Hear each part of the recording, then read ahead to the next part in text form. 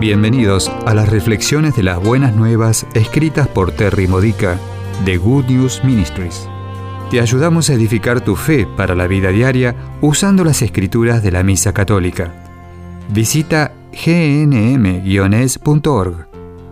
Miércoles de la sexta semana de Pascua. El tema de hoy es esperando pacientemente en feliz ignorancia. En el Evangelio de hoy, Juan 16, 12 al 15, Jesús dice: «Tengo mucho más que decirles, pero ahora no lo pueden comprender». Oh, por favor, Jesús, dime ahora, envíame un correo electrónico. No nos gusta la sensación de incertidumbre sobre el futuro. Queremos saber acerca de los planes de Dios, sobre cómo o incluso si nuestras oraciones serán contestadas. Queremos saber cómo saldrán las cosas si decimos sí a un nuevo trabajo o ministerio o una donación complicada de nuestro tiempo. Queremos saber cuánto debemos seguir intentando evangelizar a otros antes de que finalmente se despierten y se arrepientan, especialmente cuando sus caminos mundanos nos están causando problemas. En nuestras charlas con Dios decimos: está bien, si hago lo que pides, ¿qué pasará? O ¿nunca terminará esta prueba?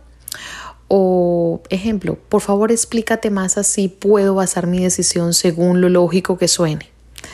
Desconocer los detalles puede ser aterrador. Sabemos que hay un panorama más grande, pero con todo lo que tenemos que trabajar son unas pocas piezas pequeñas de rompecabezas. No tenemos el control. Oh, mi Dios, esto significa que tenemos que confiar en Dios. Lo que parece ser un silencio aterrador es en realidad un enorme regalo.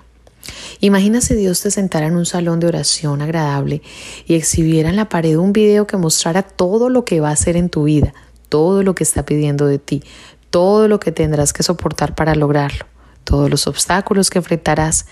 ¿Cómo te exigirá más allá de lo que es cómodo y familiar? ¿Realmente quieres saber todo esto?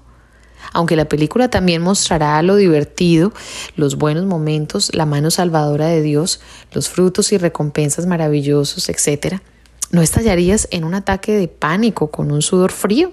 Yo sí. Deberíamos agradecer a Dios por nuestra ignorancia. Es un gran alivio dejar confiadamente al Espíritu Santo tener todo el control. Jesús dice en el mensaje de este Evangelio: el Espíritu de la verdad les guiará a toda la verdad. El Espíritu Santo nos anunciará lo que necesitemos saber, no cuando nosotros queramos saberlo, sino cuando realmente sea el momento perfecto para saberlo. Las más grandes aventuras de la vida surgen de confiar en Dios en medio de la ignorancia. ¿Alguna vez has andado en una montaña rusa que tiene vueltas y giros sorprendentes? Es popular para las personas a las que les gusta la emoción de no saber a dónde van. ¿Dónde está la próxima caída, la vuelta siguiente, el siguiente bucle al revés? La vida de un cristiano es así de emocionante. No te preocupes, incluso si no te gustan las montañas rusas, puede ser una aventura segura. Dios es tu cinturón de seguridad. Te tiene en su regazo muy firmemente. Por seguridad, no intentes salir antes de que termine el viaje.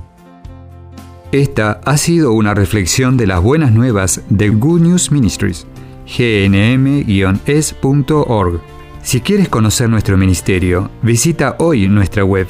Encontrarás reflexiones para recibir por correo o mensaje de texto, retiros en línea, recursos de oración y mucho más para ayudarte a conocer el amor del Padre, para acercarte más a Cristo y ser lleno del Espíritu Santo. Visita hoy gnm-es.org.